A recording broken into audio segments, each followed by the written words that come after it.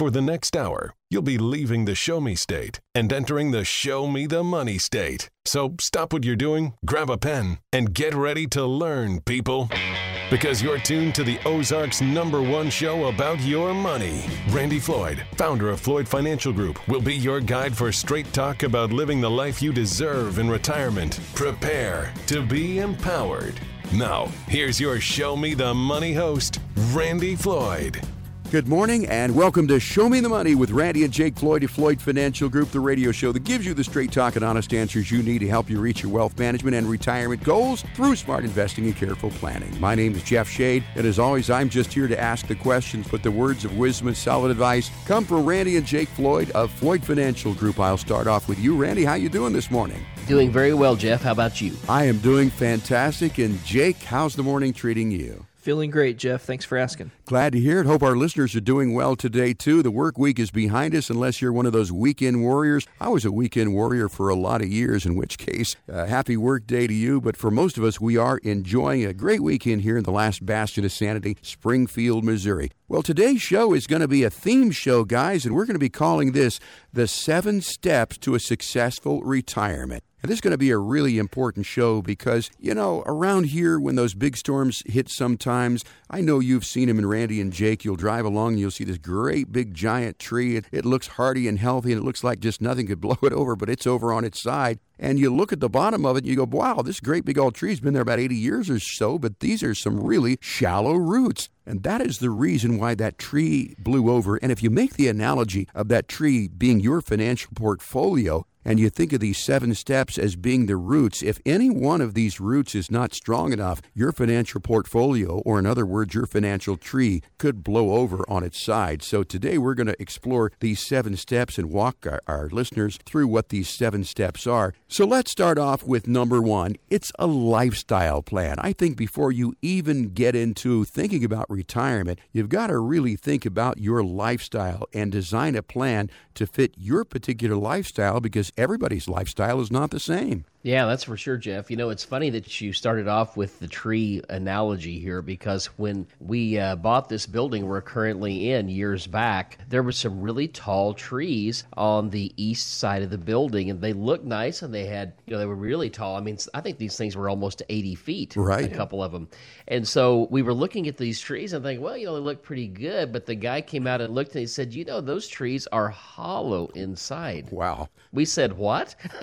He said, yeah, and you know, one of those could fall, and it was close enough to the road, Jeff, it could have fallen onto the road and maybe onto a car. Oh, my gosh. So this analogy that you're talking about how maybe someone's lifestyle may be built, or how their portfolio may be built, or how their retirement plan may be, is really relevant. I mean, you just can't tell by looking just on the surface sometimes. You've got to get underneath it, which is, of course, one of the things we always talk about when people come in here, and that is, you know, discovering where they are and what's important to them, and, you know, what does a retirement lifestyle mean to them. Exactly, and I think of lifestyle portfolio. When I think of a lifestyle portfolio, I think of a portfolio building a financial portfolio that will sustain your particular lifestyle, and everybody's lifestyle is not going to be the same. Does that present challenges, or is it just part of the discovery process when you sit down with people to find out really what they want to do in their retirement lifestyle?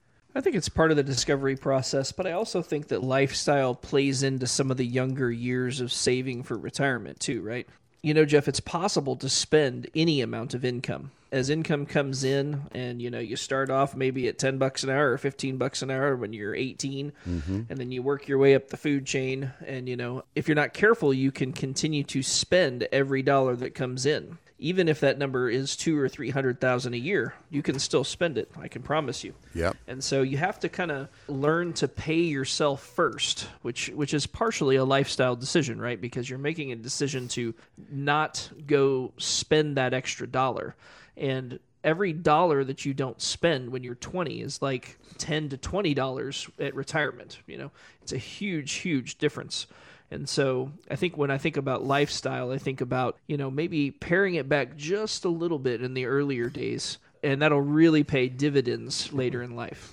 And I had to chuckle there a little bit. I chuckled to myself. I don't know if Randy was chuckling, but Randy Jake was talking about, you got your first job. It was like $10-12 an hour. My first job was not $10 or $12 an hour. Do you remember what you made at the Floyd General Store there in the feed store? Well, let me tell you, I remember that when I went to work, the minimum wage was $1.64. Yeah. Yeah, my first job was $5.50 an hour. Wow. So, I was just trying to be a little bit relatable for some of the people that are also not 60 years old yet. But yes, I do think all things are relative, but you can certainly spend any amount of money. I mean, there's lots of mega wealthy people out there that are always waiting for the 15th of the month. There's a concept out there, Jeff, that, and let me tell you, I am one of these that, when we grew up, we had everything we needed, but we didn't have a lot of extra, right? Right. And so when I got my first bicycle, it was, and I didn't know any different. Dad took me down. We went down to a salvage yard and we found a bike frame, and we had to put tires on it and put a new seat and put some handlebars on it, and some grips.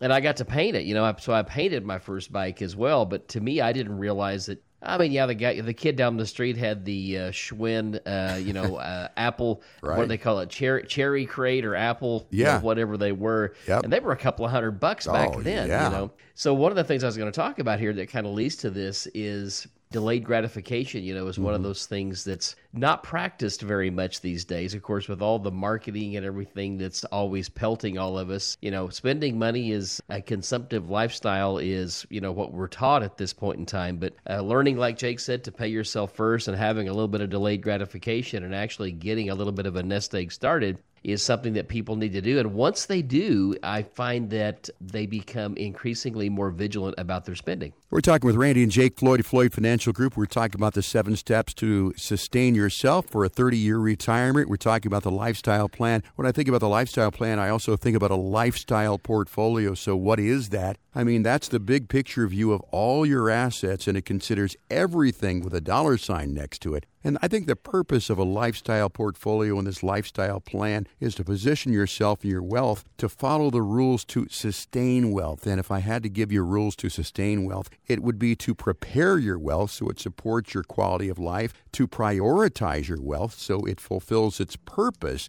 and then to plan your wealth so the odds are going to be in your favor. Prepare, prioritize, and plan. So basically, the discovery process really talks about what a lifestyle plan is, and that is so, so important. The next one is once we've decided what your lifestyle plan is, and we've sort of taken inventory of what you've got, because pretty much what you've got now when you're going into retirement is almost all you're ever going to have. The next step is going to be a growth plan. And we talk about this with our clients in terms of how do we make this nest egg grow? So how do we approach that in the planning process?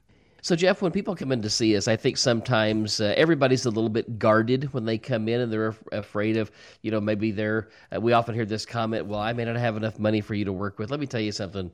Everybody's money is important, and whatever you've saved it's important that we are able to protect and grow that money so that you can have what? You can have income to support a lifestyle in retirement. So growth is very important, and one of the things we always talk to people about is, their capacity to take risk, how they feel about risk, and, what kind of growth do they need to sustain their lifestyle. And then we have to kind of meet people in the middle with a plan that is comfortable for them and something that they can see. And then, of course, we want to maintain that looking forward. But growth is important, so I guess what I'm saying is it's important to take risk, but not too much risk. And it's also important, if you're not going to take too much risk, not to get too conservative either, because, looking back over our shoulder with low interest rates and things as they were in the past, it was hard for people in a real conservative portfolio to grow their money. I think also a lot of it has to do with your timing, right? Like, what point are you at during your walk here to and through retirement? So, maybe you're 5 years out from retirement. Your growth plan is going to be very different 5 years out from retirement than if you're already retired and you're starting to take money out. And that kind of leads us into the third step. But I think when it comes to growing the money, like Randy said, we need to take enough risk to where we're going to get a decent return on our investment. What we don't want to do is just leave it in a checking account, right, and make nothing. even if you're very conservative and you even make 2 or 3% over a long period of time, that makes a huge difference, right? Obviously, we'd like to make something more, 6, 7, 8%, but a lot of that has to do with risk tolerance and your goals and how much money you've saved and that kind of thing. But growing the money is absolutely imperative before and during retirement. And I think that right now really is an excellent time for our listeners to really review their portfolios and review their allocations. I mean, chances are you've got a significant percentage of assets under risk. And, you've got to determine what your risk tolerance is. That is your ability to sleep at night versus your risk capacity. And I think risk capacity is something that you help people with there at Floyd Financial Group, because they can be two different things: risk tolerance versus risk capacity. So it's risk versus protected, and figuring out what really works for you. And remember, growth is good. However, too much of a good thing can cause problems, especially in a down market. We're talking about the 7 steps to sustain wealth here with Randy and Jake Floyd of Floyd Financial Group. And if you're listening to this conversation and you're saying to yourself, I'd really like to retire, I'd like to make my retire better, have an optimal retirement, but I'm not sure that I know how to do that properly. Well, Randy and Jake at Floyd Financial Group are offering you the opportunity. Sit down with them and go over your financial roots to see how strong they really are. Do you really think that the financial roots of your financial portfolio tree are deep enough to sustain you for possibly 30 years in retirement? Remember, people are living well into their 80s and their 90s, and who knows, 100 could be very commonplace in the years to come too. Well, if you don't know the answer to that, possibly the answers are with Randy and Jake at Floyd Financial Group, and guess what? It doesn't cost you anything to get them. It is a complimentary consultation to find out how deep your roots are. Call 417-889-7233 to set up your consultation. 417-889-7233. No cost, no obligation, and no judgment. You can also request your plan online at floydfinancialgroup.com. Time for a break, gentlemen. We'll be right back with more of our show right here on 104.1 KSGF, where Springfield comes to talk.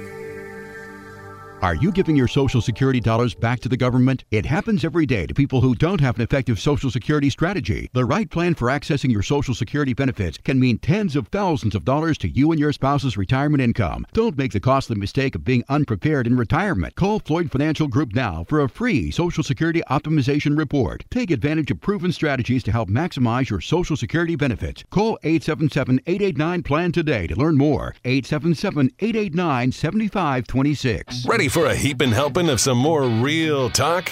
Thought so. Here's another serving of Show Me the Money with your server, Randy Floyd. Hello, everybody, and welcome back to Show Me the Money. I'm Jake, and I'm here with Randy, and in this segment, we're going to talk about the third of 7 steps to a successful retirement. That is right, Jake, and we're talking about the 7 steps to a successful retirement. That is the theme to our show today. And the next one is going to be a protection plan. Warren Buffett, I don't know, is known for his pithy quotes, but he did say, only when the tide goes out do you discover who's been swimming naked. I don't know what that has to do with a protection plan, but I kind of make the correlation there a little bit. So, you've saved, you've invested, you've done the risk. You're a young person, you went into the markets, you won, you lost, and hopefully you came out ahead. And we talked about this risk tolerance, your ability to sleep at night, versus risk capacity, what you can take. Those are two different things, but I think when it comes down to it, you want to protect what you've got. You don't want to lose anything while you're trying to grow. So let's talk about that. Do you think that most people are too risky, or maybe not taking enough risk to have a good growth plan when they get into retirement? Jeff, that's a really good question. And I think to answer that, we have to go maybe a little different way around that. So a lot of folks, when they come in to see us, they've been exposed to their 401k plan, their 403b plan, or their 457 plan if they work for a government, something like that. And for the most part, they have been investing in mutual funds their entire investing career. And so I've often heard people say, well, I'm in mutual funds. I'm protected, right? Mm-hmm. Well, no, not necessarily, So I guess it's one of those things where part of the protection aspect that we have to look at versus growth and all that is, now that you're getting ready to retire, you're not going to have other cash flow. And people realize this, but they don't really realize it down deep that here I am. I've arrived at the destination, or the so-called destination of retirement, right? And how do I now change from the workaday world where I had other income coming in, it didn't matter really what happened to my investments on a daily basis because I didn't need them then. And now all of a sudden we're at a point to where now we're relying upon Social Security and what I have saved for my very existence and persistence. And so all of a sudden we have to really look back over our shoulder and look at what does it mean when we have a 2001 and 2? Mm-hmm. What does it mean when we have a 2007, 8, and 9? What does it do to you when a pandemic rolls through and we have a 32% down month? You know, what do those things do to you? And all of a sudden, we've got to look at protection and how we grow money. Now, don't get me wrong. We've got to grow money, but we've got to protect it at the same time. And so it's a little different take than what people have been used to. And also, we have to really kind of go in and open up what investments they have and really look at them for what they are and determine if they're positioned properly. And Randy, what are some examples of investments that you could make that are really principal protected but do have a little bit of growth? What are those tools in your portfolio and your toolbox that you use to achieve that end goal? Sure. So those are ever-changing asset classes, right? So, looking back over our shoulder from 1981 through August of 2020, if we bought into bonds back in the 80s, we made great money. And since interest rates were always falling, we could sell those bonds for more than we paid. Then, of course, we got to where interest rates had flattened out, and now interest rates are going back the other way. So any bonds that you owned, over the last 3 or 4 years, a lot of those got devalued, especially the last year or two. Even though you had a good maybe coupon payment on those, you still lost money. So there was really not much protection in bonds. Also, over the years, as we talked about earlier, we've seen where the stock market is, can be way up, it can be way down. And so I guess when we look at interest rates right now, short-term interest rates pay pretty good. So that's a much different scenario than people have been used to. Markets, are pretty volatile right now. Everybody's wondering what's going to happen with the economy. Where does the interest rate hike change? And I guess the reason I'm going down this path, protecting money is not as easy as going, okay, I'm going to do this. Now I'm protected. I'm going to go live life for the next 35 years. I mean, it's just not quite that simple. Some days I wish it were, right? Right. But it's really not. So protecting money, we're going to use all asset classes to protect and grow money.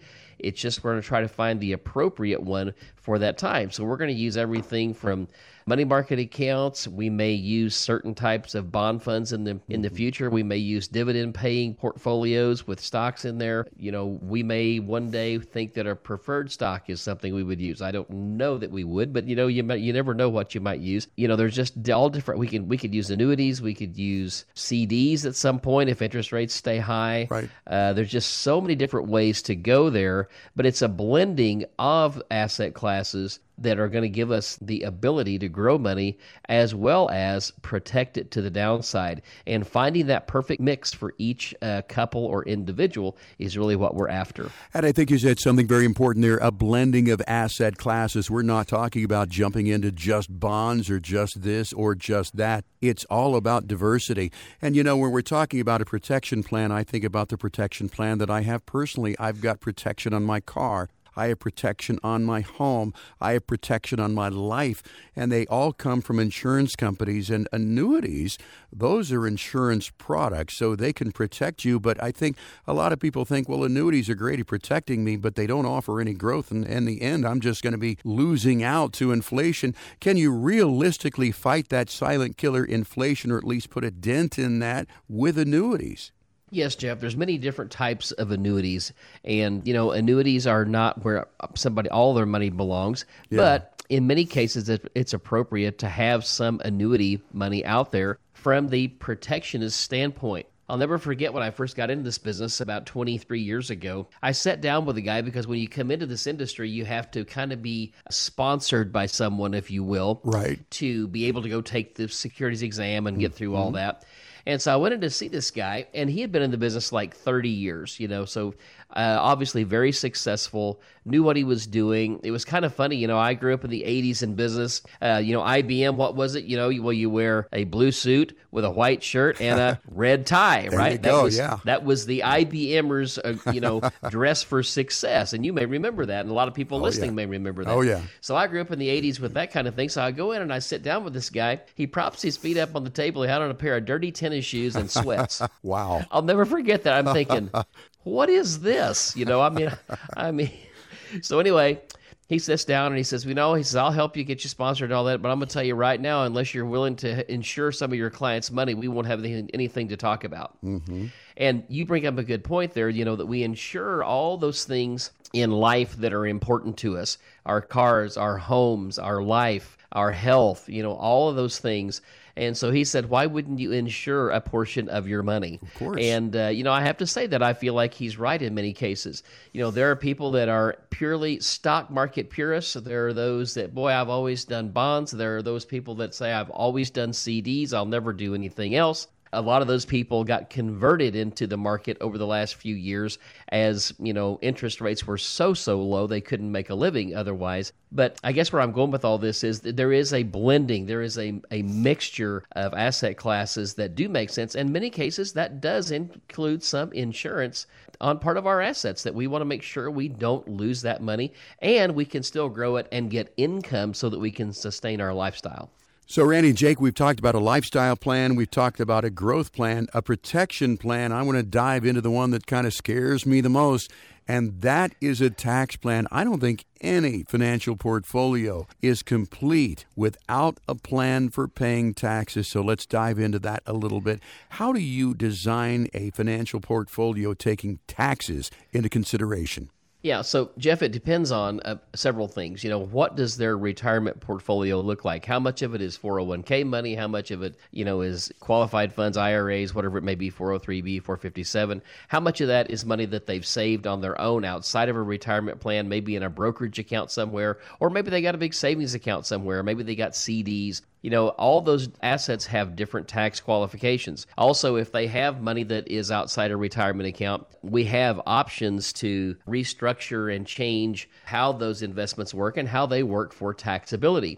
I will say this, though. For the most part, people coming in today have purely retirement assets, 401ks, 403bs, IRAs, that sort of thing, which mostly has never been taxed. So it's not Roth IRAs, it's money that's all been funded pre-tax. That makes it a little bit more difficult to mitigate taxes. So for those people that are listening today, if you're 10 years or more out from retirement, or even maybe 5, and you want to convert some of that money to where you can get it to where it might be a non-taxable setup for you through a Roth IRA or something like that, you should start that process now. You should talk to whoever you want to talk to, us, so we're happy to help with that, to really start to take some of that money out of the pre-tax account into a post-tax account where you can maybe help control some of your taxation later. I'm not saying it's always right for everybody, depending on what income level you have right now. And, if you're in the 40% tax bracket right now, probably doesn't make any sense for you to convert money to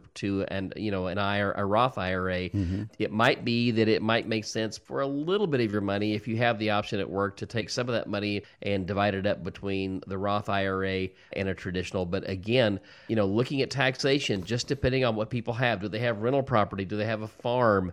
Are they going to continue to farm? All of these different things. How much is your Social Security, and how much of that retirement paycheck each month is Social Security? Because we get a little tax break on Social Security depending on how much money you have. You may pay zero, on Social Security. It might be that half your Social Security could be taxed. As much as 85% of your Social Security can be subject to tax. Not that you're going to pay 85% tax, but it could be subject to tax depending on what your income is. There's just many, many things. If you have a pension, a state-funded pension, up to $100,000, you don't pay state tax. That's a 5% savings. So as we start really looking at all of these moving parts and pieces, everybody's situation is different, and we have to really sit down and figure out what a good tax plan strategy is for them. Also, if people retire right now, before age 65, we have to figure out the health insurance piece. And many times when we start looking at that, it can make sense to spend a little bit more money out of savings, maybe not retirement accounts, maybe just a savings account to get you to age 65. There's just so many moving parts there. It's just an individualized plan. And I would just encourage people to call us and we'll sit down and we can really bring that into focus for them. And as we've said, of course, many times this show, taxes will probably be your most significant expense in retirement. And I really think effective tax planning could be one of the most cost-efficient ways to maximize your wealth. I mean, the less you pay, the more you keep. You can't control the market, but you can control your tax minimization strategies. Rule of thumb here, I've always said this, don't let the tax tail wag the dog. We're talking with Randy and Jake here, Floyd Financial Group. The theme of our show today, 7 steps to a successful retirement, roots deep enough that will sustain you for 30 or more years. And once again, if you'd like to sit down with Randy and Jake and talk about your individual situation, make sure that your financial roots are deep enough to sustain you in your retirement, a retirement in which you not only survive but also thrive. Call 417-889-7233 for your no-cost, no obligation, and no judgment financial review. 417-889-7233. You can also request your review online at floydfinancialgroup.com. Thank you so much for joining us here this Saturday morning with Randy and Jake. My name's Jeff Shade. We're going to take a real quick break and be right back with more of our show right here on 104.1 KSGF, where Springfield comes to talk. If you want to retire anytime soon, there are 3 factors that will affect your finances: the stock market, the economy, and tomorrow's tax bill. No one knows what the future may bring, but we do know that now is the time to have a plan and people you can trust to help guide you. At Floyd Financial Group, we focus on those nearing or already in retirement for times just like these. We've seen the bumpy times before and we'll see them again. And we remain cautious and prudent for today, but optimistic about tomorrow. To request a complimentary consultation, visit floydfinancialgroup.com. Back with your financial catch of the day, and it's a big one. Here's more Show Me the Money Radio with your host, Randy Floyd. Welcome back, everybody. This is Randy and Jake. You're listening to Show Me the Money, and in this segment, we're going to be talking about the dreaded healthcare expense. Oh, boy. Everybody knows about that. Abraham Lincoln said, in the end, it's not the years in your life that count. It's the life in your years. And I think that's a very good way to kick off this segment, talking about healthcare. Being healthy in retirement, it is so important, or in your later years, because, I know it's a cliche, but if you don't have your health, you really don't have anything. And I have most of my life been very healthy, a little bit of a cold at this point in time, so I understand that completely. So let's talk about that. Healthcare can be expensive, and a lot of people are ill-prepared to pay for healthcare and long-term care. So let's dive into that a little bit. I think a lot of people say, well, I've got Medicare. That's going to cover me completely. And then if that fails, I've got Medicaid. But really, both of those, or either one of those, don't 100% cut it, do they? Right, that's true. The thing to think about, I guess, is we hit age 65, and of course we get Medicare, like we've just kind of alluded to here, Jeff. For the most part, Medicare was designed to help us get over things that are more acute, things we're going to recover from. Right. And, with some rare exceptions, we have some people once in a while that'll come down with, oh my goodness, something way out of the ordinary where it takes experimental medicine and things of that nature that can really create some, debt or expense. But for the most part, Medicare, whether you have an Advantage plan or you have a supplement plan, does a pretty good job of taking care of us that way. But where we really get into trouble, again, is if we need some type of experimental medicine, or if we get into something that's going to be more long-term in nature. One of the things, that plagues a lot of people right now is, diabetes across the country here. And we've seen that it's grown and grown and grown and become a bigger and bigger part. And so there's some, while that doesn't necessarily require long-term care proper, it does require care long-term. And some of those insulin products and things can be pretty expensive. And so healthcare is something we really have to think about whenever we get ready to retire. But for the most part, Medicare does a pretty good job for the acute stuff. But the long-term care issue is the one that gets really, really expensive. Right here around Springfield, I would say, the average monthly income for retirees is I'm going to do a little bit of a broad base here. I'm going to say somewhere between $4,000 and $7,000 per month is kind of what I'm, so 48, maybe 50,000 to maybe $84,000 a year. Now there's exceptions to that where people have quite a bit more than that, but I'm telling you the average person right around here is living on that amount. So all of a sudden, if we need assisted living or if we need long-term care in a nursing home, that sort of thing, to the tune of an additional, $4,000 to $7,000 a month, all of a sudden people can have a real dent in their retirement plan. So it's very important that we address this healthcare issue, and we always do here. Anytime we sit down with somebody new, one of the questions we ask them, what's your thoughts about long-term care? Are you concerned about it? Have you experienced anybody, that's had it? So had a situation where they had to spend a lot of money or maybe even their life savings on taking care of another person. It does bring to mind, I had a client that I don't know, it's probably been 15 years ago that we started with, and he told me the story that his mom spent all the money they had saved taking care of Dad because they didn't really have any other plan or any other way to pay for it. And so a lot of people know that in our situation here at Floyd Financial Group, we have a person that deals with long-term care issues. And people say, well, how often, do people really get in a situation where they need help with that? Well, let me just say that looking back over my shoulder here, just the last 2 weeks, we've had 4 or 5 people that have come to us in that situation where we had to help them make moves to protect family farms, to protect IRAs for the person staying at home, to protect all that nest egg that they had worked for many years so that their spouse could get the appropriate amount of care that they need and yet not bankrupt both people at the same time. And to back up here a little bit, if you are 65, if you do have Medicare, of course, Medicare is going to cover a lot of it. It does not cover everything, however. And I did want to distinguish something or help people out here. Randy, if you can help me explain this, but you mentioned an Advantage plan versus a supplement plan.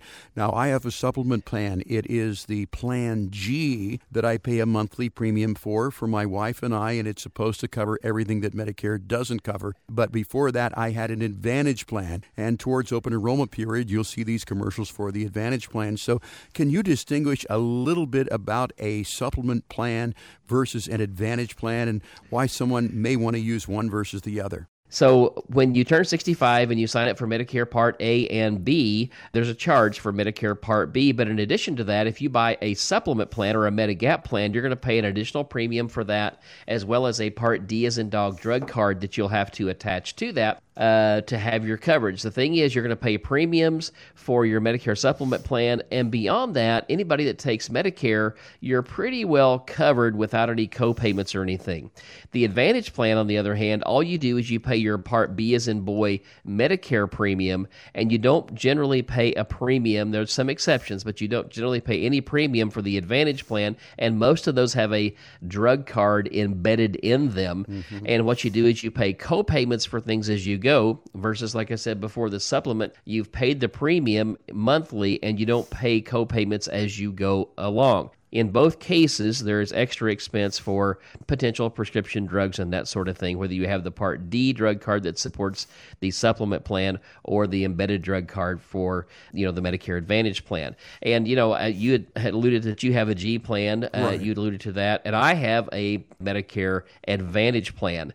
And so everybody has a different take on it. The Advantage plans, while you don't pay premium, you can have a maximum of up to around $3,000 or $4,000 annually out of pocket on copays, as well as drugs, whereas the supplement plan, you don't pay any copays as you go, but you pay the premium each month. So it's just two different ways of looking at healthcare. I would say this: if you are someone that tends to have a lot of healthcare issues, or you have some going into this, it's probably better for you to take a supplement plan, as you can always switch later to an Advantage plan, but many times you cannot go back the other way because they will underwrite you and exclude health conditions. Right, and I had an Advantage plan, and because my wife has health care conditions, we had to examine this, and as I said, because I did have the Advantage plan, I had to switch, or I wanted to switch to the supplement. So yes, I had to be underwritten, and basically the supplement plan for my wife and I, because of her conditions, really just made it a little more predictable. But again, what is right for you is something that you really got to sit down and talk to somebody who knows. Let's touch on Medicaid here a little bit, Randy. And, I have a lovely lady in my neighborhood here, a dear neighbor, and she's up there in years, and she's in assisted living, and she sometimes will come home and visit her home. It's a small, modest home, but really that's all she has. She's not going to be able to do that much longer, but it runs into the situation where she's on Medicaid at this point because she's exhausted all of her other resources, but she really, and the family doesn't want to lose this home that she's had for so many years. So let's talk about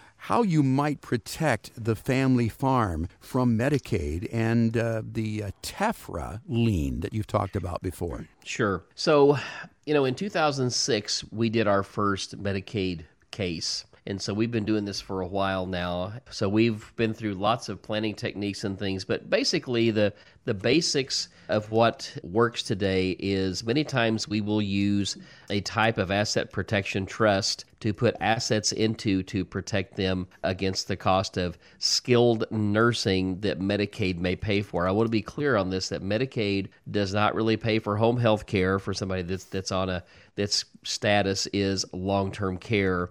They really don't pay much. It's very, very minuscule what they will pay for assisted living, but they will pay for a semi-private room in a skilled nursing facility. Now, there's qualifications that you have to meet to get Medicaid to pay for those services. So one of the things that we do when we look at people's assets and what their setup is, we look at all the different ways that people can pay for long-term care, Medicaid being one of those. But the 4 ways are out of the hip pocket, which is not the way I recommend. Number 2 is if you're a veteran, there may be some veterans benefits that could help you and help you with not only skilled nursing, but home health care as well as assisted living.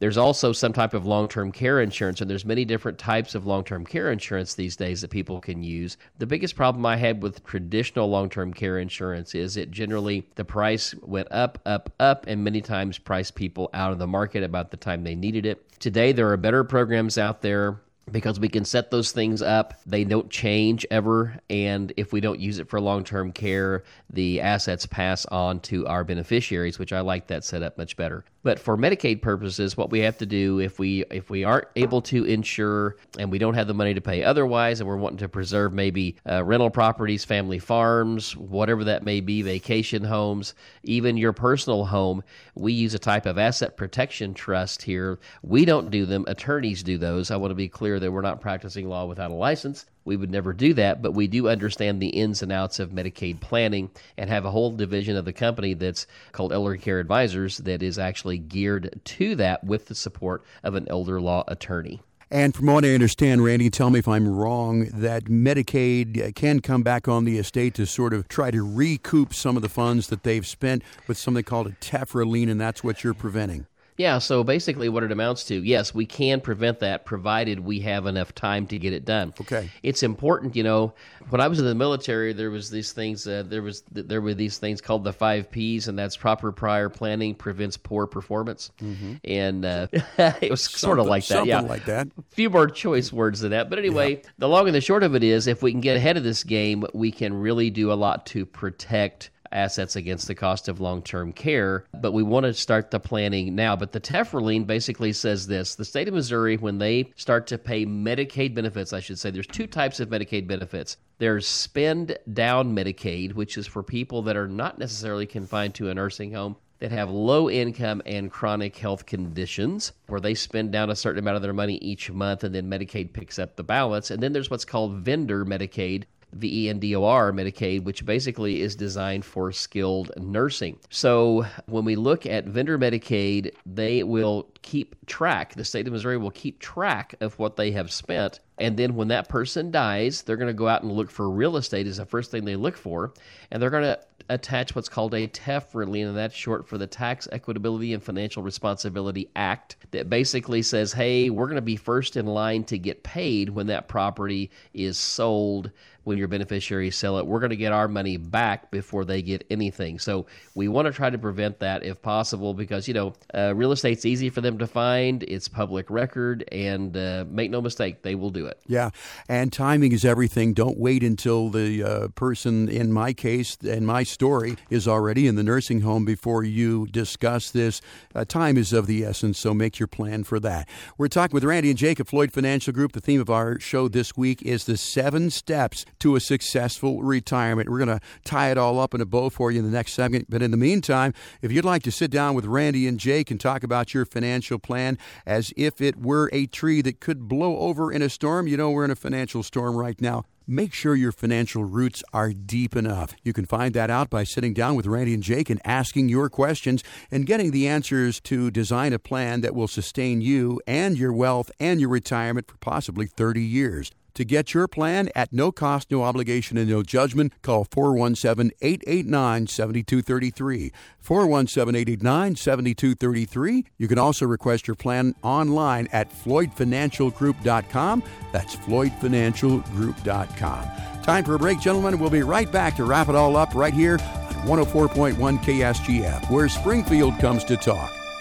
Nowadays, 401ks are a part of life. Chances are you or your spouse have a current one, or even an old one that's tied to some long-forgotten job. I'm Randy Floyd of the Floyd Financial Group, here to ask you an important question about your 401k. Do you know your options, your fees, and if you're maxing out the benefits? If you want to know more about your 401k inside and out, call 877-889-PLAN for a complimentary review. That's 877-889-7526, or visit us online at FloydFinancialGroup.com. Ready to climb a mountain of financial know-how? Good. Because it's time for more Show Me the Money with your financial Sherpa, Randy Floyd. Welcome back, everybody. This is Randy and Jake. You're listening to Show Me the Money, and in this segment, we're going to be talking about gifting and what role that may play during your retirement years. And if you've got extra funds after calculating how much it'll take to sustain the quality of life that you want, you might want to consider a gift plan. But I think it's so important, Randy and Jake, to remember that you only want to gift what you can afford to gift. I think some people think, well, my children, they need gifts, and so I'm going to gift them. I'm going to take care of them. I'm going to buy them a house. I'm going to bail them out of every little problem that they get into, and I'm just going to gift them all this money at the expense of our ability to continue to live. And you don't want to do that, because it not only hurts you, it hurts them. But if you do want to gift, there are more ways to gift than just giving cash. So I want to explore that a little bit with you guys today. Let's start off with some of the ways that I can gift without actually giving cash. So, Jeff, let's back up just a little bit. And for those people that do want to give cash, and most of your beneficiaries and your people that would not, forego any cash giving that you would want to do. Yeah. But there's some confusion around this point. So I want to talk about this just for a moment. So people say, well, now what is the limit on what I can give each year? Is it $15,000? Is it $14,000? Is it $10,000? Of course, it changes a little bit nearly every year and has over the years. But here's the thing. You can give away pretty much any amount of money that you want to each year. The $15,000 magical number that's out there says this: if you are going to give away more than $15,000 to any one person, you need to file a gift tax return, and that's a Form 709. And the reason they want you to do that is the government says, you know what, right now under rule, and it varies all the time, you can give away roughly $11 million per person if you are in a household where you're married today, so you can give away $22 million if you wanted to. And you can file a gift tax return, and the people that you give the money to will not pay taxes. If you've liquidated assets that you have gains in, you will pay those taxes to liquidate and pass that money, but they will not. Now, if you're going to gift somebody an IRA later in life, they're going to pay the taxes on that. But just gifting straight up, that $15,000 limit just simply says, hey, that's the threshold that I get to where I have to file a gift tax return. So if you're a husband and wife and you wanted to give $30,000 to your son, guess what? You can do that, and you don't have to file a gift tax return. If you're going to go north of that, you can do that. Each person has their own lifetime exemption for estate tax is what that's called. So just to kind of clarify that point there a little bit about how giving things to people, how you can do that and what tax consequence it actually has. Now, back to what you were saying earlier, do we always want to give people everything that they need? Well, it's kind of like the Federal Reserve in our country. Yeah. I knew we were going to talk about that. if we continually can go back and get more, that's what we kind of tend to do, isn't it? And so, and where do you draw the line, between who's worthy and what's worthy and who's not, right? Is kind of what ends up happening there. But as far as gifting goes, if people are looking to set up a gifting program while they're alive, and I certainly understand that to a degree, like you alluded to, you have to really make sure that you're going to be able to withstand all types of financial weather once you've made the gift. Once in a while, we have people come in and their situation is such as to where they did let the emotion of their family member needing money overcome their practicality, and they've gotten to a point now to where they've loaned out $250,000 to their kids to start a business or something. And I'm not against anybody's kids or anything like that, or against people, building businesses. And then that money is not coming back, and mom and dad now are in dire straits. And now it's actually creating friction in the family because mom and dad can't live. The person they loaned the money to is in trouble in business. And so it really there's some gear grinding going on there. So I always just tell people, you need to be careful with what you do and what you give. Not that I want to keep anybody from doing anything they want to do. I just want to make sure that they have considered all of the different options out there. And here's the thing, too. If it's a good business idea and has legs and will work, they can get money elsewhere. Right.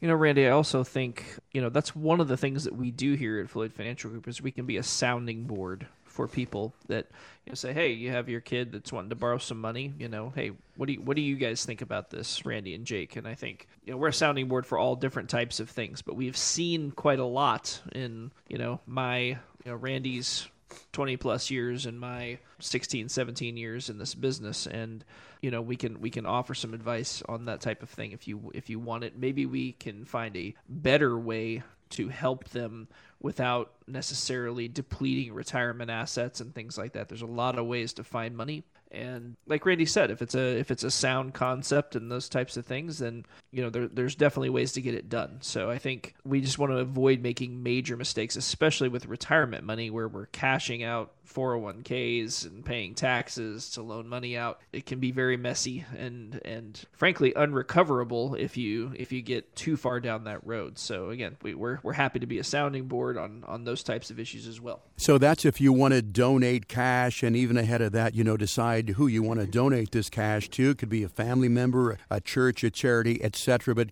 cash is really not the only way to do gifting.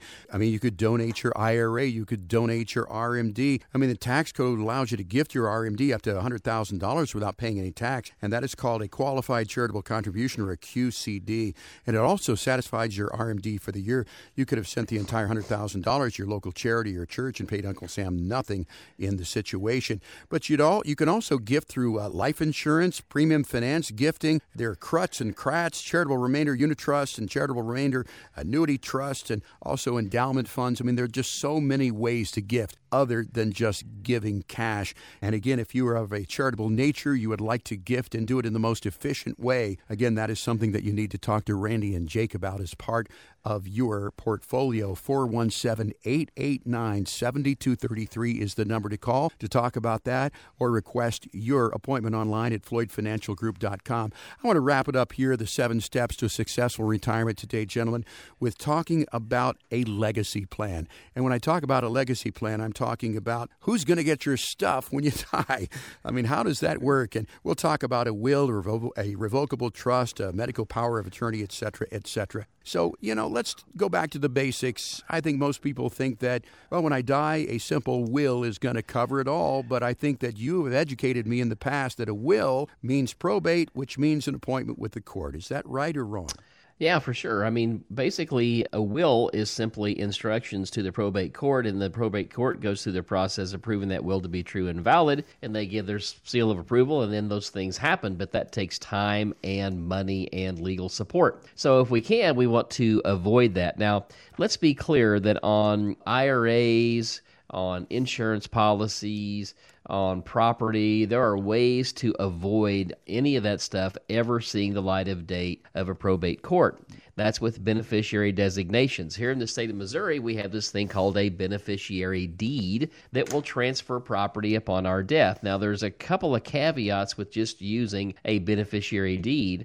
Let's say that you have 5 kids, Jeff, and that you pass away and you leave your property to those 5 kids. And in the state of Missouri, those 5 kids happen to be married. Now we have 10 people that own that property. Yeah. And now trying to figure out the disposition and what we do with that becomes a real issue because, many times it's hard to get 2 or 3 to decide on something, let alone 10. And everybody has a different axe to grind and they're at different points in their life. So it makes it difficult. So while beneficiary designations on IRAs and life insurance is very easy, when it comes to family farms and things like that, even using a trust can sometimes be problematic. And what I mean by that is the trust will obviously, anything that it owns will never see the light of day of probate, whether that's an irrevocable trust or even a revocable trust, which becomes irrevocable upon your death. When we look at those things, some things that have happened to us, we had family farms that were passed to 3 different kids, and they all owned a 1/3 undivided interest. Mm-hmm. So you say, well, what's wrong with that? Well, let's say that one of those people doesn't want a farm. Right. They just want the money. So what part of that do they get to sell? Or what part of that do the other 2 members have to buy out if they want to farm? So even when we do trusts and trust work, and we don't do this, again, I want to be clear, I'm not a lawyer, Jake's not an attorney, but we have an attorney in the building that does this stuff. We want to make sure that when we write trusts that everything is very specific and everything's spelled out really well. So, sometimes we hear people say, well, I'm going to go online and create my own trust. And this is some of the stuff that sometimes people don't think about, what kind of situations they're actually creating by how they might write these trusts. And, trusts are just documents that basically have passed the test of time through the law practices stemming from English common law that talks about how things are to be passed. But the language thereof can sometimes be more clear than others. And so we want to make sure that we are getting our intent accomplished, and the experience of a really experienced elder law or estate planning attorney can help you to make sure you get language right and that you don't really inadvertently create circumstances that you really didn't mean to create. Right, and you want to make it easy for those people that you have left behind on this mortal earth, and I think that a proper will, a proper trust can definitely do that and definitely answer some questions. And I want to throw this in because I have known people who have unexpectedly passed away, unfortunately, and the people left behind, they think, well, he or she had a life insurance policy, but I'm not sure. I can't find where it is. They had bank accounts, but they were just in their name. I can't get a hold of any of that money. I don't know where the deed to the house is, if we've got a mortgage. I don't know if we own these cars, what it is. So it's so important to have a locator list, something that tells those left behind where to find things, and even a list of usernames and passwords and accounts and that sort of thing, too. Is that something that you advise people on or recommend that people have? Yeah, for sure. The other thing, we do that. And the other thing is many times as we're going through this process, many times we're in the same building with the attorney. So many times they're going to do the estate plan here, and then we get to meet those folks. And many times we're managing the assets as well. So we sometimes can be the list keeper, and sometimes we are the list keeper. All right. But we always want people to have something, a fireproof box or a safety deposit box to put all those documents in. And yes, if they have a trust, they're going to have a successor trustee that should know where all those things are and how to go about, really getting their hands on all the important documents upon someone's passing. And like you said, Jeff, nobody knows when that will happen. Every once in a while we'll have somebody, and this happened to us just a few weeks ago. We had a couple come in, they were getting ready to retire. She was just, in the final year or so of working. And between the time we saw them the first time and the second time, her husband passed away. Yeah. Unexpectedly. So we just don't know, what tomorrow will hold for any of us. And then I heard, just recently I had another person, a client we've had for years and years and years. He was in the garage changing a light bulb, standing on a ladder, fell, broke his hip. His hip pushed up into his body. He bled out in the garage. Boy. So you just don't know what a day will bring. So I often tell people, and I do tell people this all the time, if you're over 60, do not get on a ladder. You betcha. I'm sorry, Randy, I did it just yesterday, changing a light bulb. You should have told me the day before. But fortunately, I'm here to tell the tale about that. We're talking with Randy and Jake of Floyd Financial Group, and we've talked about the 7 steps to a successful retirement. A retirement which you not only survive but also thrive and could last for 30 years. I want you to remember this. Randy and Jake at Floyd Financial Group can help you with the 3 Ps. Preparing your wealth so it supports you and your quality of life. Prioritizing your wealth so it fulfills its purpose. And planning your wealth so the odds are in your favor. If you'd like to get in, sit down with Randy and Jake. No cost, no obligation, and certainly no judgment. We're all created equal on this earth as far as what we feel here at Floyd Financial Group. Get your plan by calling 417-889-7233. 417-889-7233. Please do it today. Do yourself and your heirs a favor. You can also request your no cost, no obligation, no judgment plan online at FloydFinancialGroup.com. We're out of time for this week, Randy. Thank you so much for your time, and thank you so much for your time, Jake. For Randy and Jake, I'm Jeff Shade. Get out, have a great weekend in this great part of the country that we live in. We'll talk to you next week with another edition of Show Me the Money right here on 104.1 KSGF, where Springfield comes to talk.